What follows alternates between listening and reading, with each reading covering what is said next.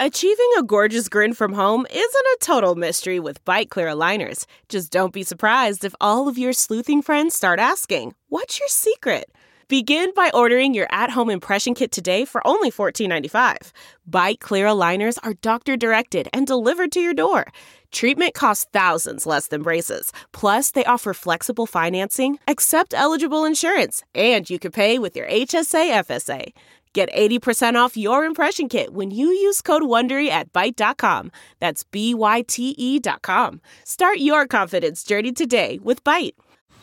Man, that sunset is gorgeous. Grill, patio, sunset. Hard to get better than that. Unless you're browsing Carvana's inventory while you soak it all in. Oh, burger time. So sit back, get comfortable. Carvana's got thousands of cars under $20,000 just waiting for you. I could stay here forever. Carvana, where car buying meets comfort, meets convenience.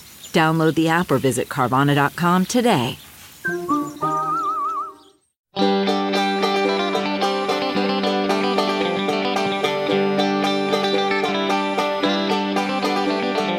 Welcome to the Caixin-Sinica Business Brief, brought to you by Sup China. Each week, we bring you a roundup from the world of business in China from Caixin, China's authority on business and financial news, as well as interviews with Caixin Global reporters and editors. I'm Kaiser Guo from the Sinica Podcast. What a whirlwind of a week it's been in the world's second largest economy. The Chinese Communist Party celebrated the 100-year anniversary of its founding. The country's biggest bank has walked away from plans to finance a $3 billion coal plant in Zimbabwe, and scientists say an ancient skull could shed new light on the origins of the human species. With all this, plus a look at the travails of China's biggest ride-sharing app, Didi, here are the biggest stories of the past 7 days. China's top watchdog says that some 4 million government and Communist Party officials across China have been punished for graft in almost 9 years since the launch of President Xi Jinping's far-reaching nationwide anti-corruption dragnet. According to Xiao Pei, a deputy chief of the party's Central Commission for Discipline Inspection, authorities have handled 3.8 million such cases following the conclusion of the 18th National Congress of the Communist Party of China in 2012. Xiao spoke at a press conference that was held to mark the 100th anniversary of the founding of the Communist Party and reported on the results of the nationwide anti-corruption crackdown that began in late 2012.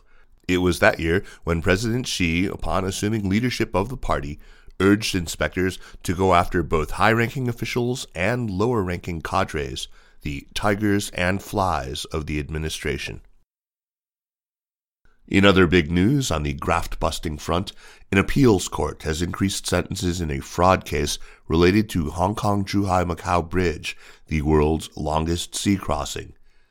The appeals court in Hong Kong raised the sentences of 11 laboratory workers and a contractor who were found guilty of falsifying test results for materials used to build the 55-kilometer bridge. They are among the 18 workers of Jacobs China who, in 2019, were convicted of conspiracy to commit fraud and handed down sentences or community service orders.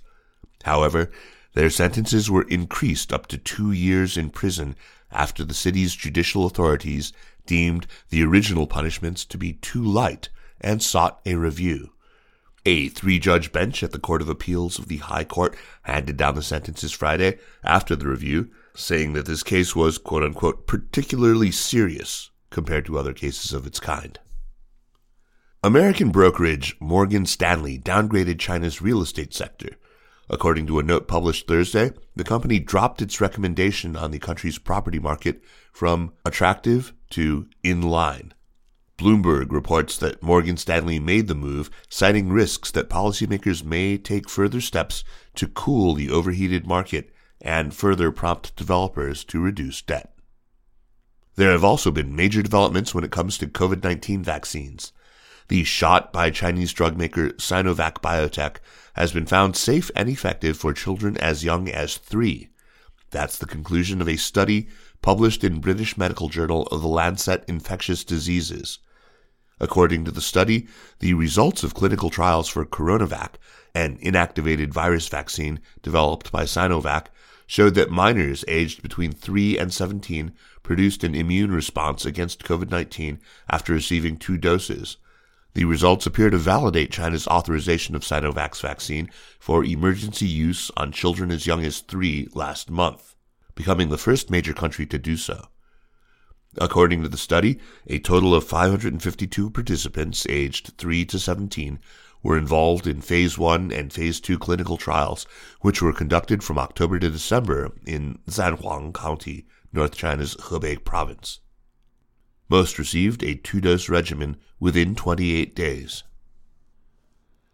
China's services sector expanded at its slowest pace in 14 months in June, dragged by slowdowns in business activity and new orders. That's according to a Caixin-sponsored survey published Monday. The Caixin China General Services Business Activity Index, which gives an independent snapshot of operating conditions in the sector, fell to 50.3 in June from 55.1 the previous month. A number above 50 indicates an expansion in activity, while a figure below that points to a contraction. The index, better known as the Caixin China Services PMI, showed the services sector expanded for a 14th consecutive month, but at the slowest rate since April 2020. China's largest lender, ICBC, the Industrial and Commercial Bank of China, has ditched its plans to bankroll a $3 billion coal plant in Zimbabwe. That's according to a June 18th email seen by Bloomberg, which says that the lender told Go Clean ICBC, an ad hoc body representing 32 environmental groups, that it won't fund the 2,800-megawatt Sengwa coal project in northern Zimbabwe. Speculation is growing that the bank made the decision over environmental concerns. The same Bloomberg article says that Western and South African banks have come under increasing pressure from shareholders not to fund developments that could contribute to climate change, leaving Chinese lenders as one of the last funding sources, but adds that this door may now be closing as China seeks to burnish its own environmental credentials. While the news may come as a disappointment to coal developers, it may be lauded by climate activists. And finally, the show would not be complete if we did not mention the Dragon Man skull. Chinese scientists announced that a fossilized skull dating back more than 146,000 years represents a new human species. The ancient bone may therefore shed new light on mankind's origins and evolution. An international research team led by Ji Qiang, a professor at Hebei Jiao University, made the announcement in a paper which was published in peer-reviewed scientific journal The Innovation. Ji said that the new species is closely related to Homo sapiens, that's us, and therefore lays a foundation for human study on the origin of Homo sapiens. The new species has been named Homo longi, or Dragon Man, after Heilongjiang Province, or Black Dragon River Province in English, where the skull was reportedly discovered in 1933. Let's turn now to Caixin Global podcast producer Nandini Venkata, co-producer of our program. Welcome back, Nandini. Hey, Kaiser. Great to be here. So, Nandini, we are counting on you to fill us in on what's been happening with China's dominant ride-hailing app, Didi. The last week has been quite a rough ride, so to speak. Definitely not 5 stars. Can you give us a rundown? Yeah, that's putting it mildly. The company has definitely had quite a roller coaster ride of a week. So why don't we start with its U.S. IPO? On Wednesday, the company made its public debut on the New York Stock Exchange. And I guess in many ways, this looked like a huge success for the company. It actually scored the second biggest US IPO by a Chinese company. And the IPO valued Didi at almost $68 billion US. Now, obviously, to a lot of us, that sounds like a crazy, huge amount of money. But Didi had reportedly actually been hoping to make as much as $100 billion US. So it seems that it significantly missed the mark in its public debut. But soon after the IPO, things took a rather unexpected turn, no? Yeah, this is where the drama then begins. On Friday, the Cybersecurity Review Office announced that it was investigating Didi for national security and data risks. So this means that while Didi is under review, new users will not be able to register for the company's ride-hailing service. And then on Sunday came yet another dramatic plot twist. China's cyberspace regulator called for Didi's app to be taken down from domestic app stores. And this all seems to trace back to concerns about data breaches.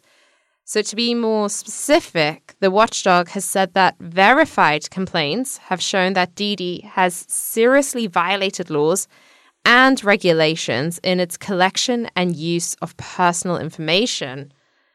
The company is therefore being called upon to correct these issues in line with national laws and standards. And I should add that soon after this was announced, Didi did put out a statement saying that it would comply with the regulator's orders. It has also said that the order will not affect existing users of the Didi app or indeed its drivers. So should we understand this as part of Beijing's broader efforts to step up scrutiny and regulation of its tech giants? Yeah, that's right. I think China is stepping up its scrutiny of these big companies, mainly for two reasons. So first of all, there are concerns about antitrust issues. So obviously, huge companies like Tencent or Alibaba have enormous influence. So there seem to be concerns that they could abuse their market dominance and therefore engage in monopolistic actions. So this is something that Beijing wants to avoid. Now, going back to Didi, in May, in fact, China's antitrust watchdog ordered Didi and 9 other leaders in on-demand transport to halt practices, including arbitrary price hikes to unfair treatment of drivers. Drivers on Didi's ride-sharing network reportedly earn 79% of what customers pay. Now, Didi has said it would improve its payment structure for drivers and fares for users. And there are also these putative data security concerns, right? So obviously, every single day, a lot of these companies are gathering huge amounts of data from their users. So there are obviously some serious questions about what happens with such user data, which, can be sensitive and personal. For example, questions might be, how is it handled? How is it stored? Who owns it? Is it shared with anyone else?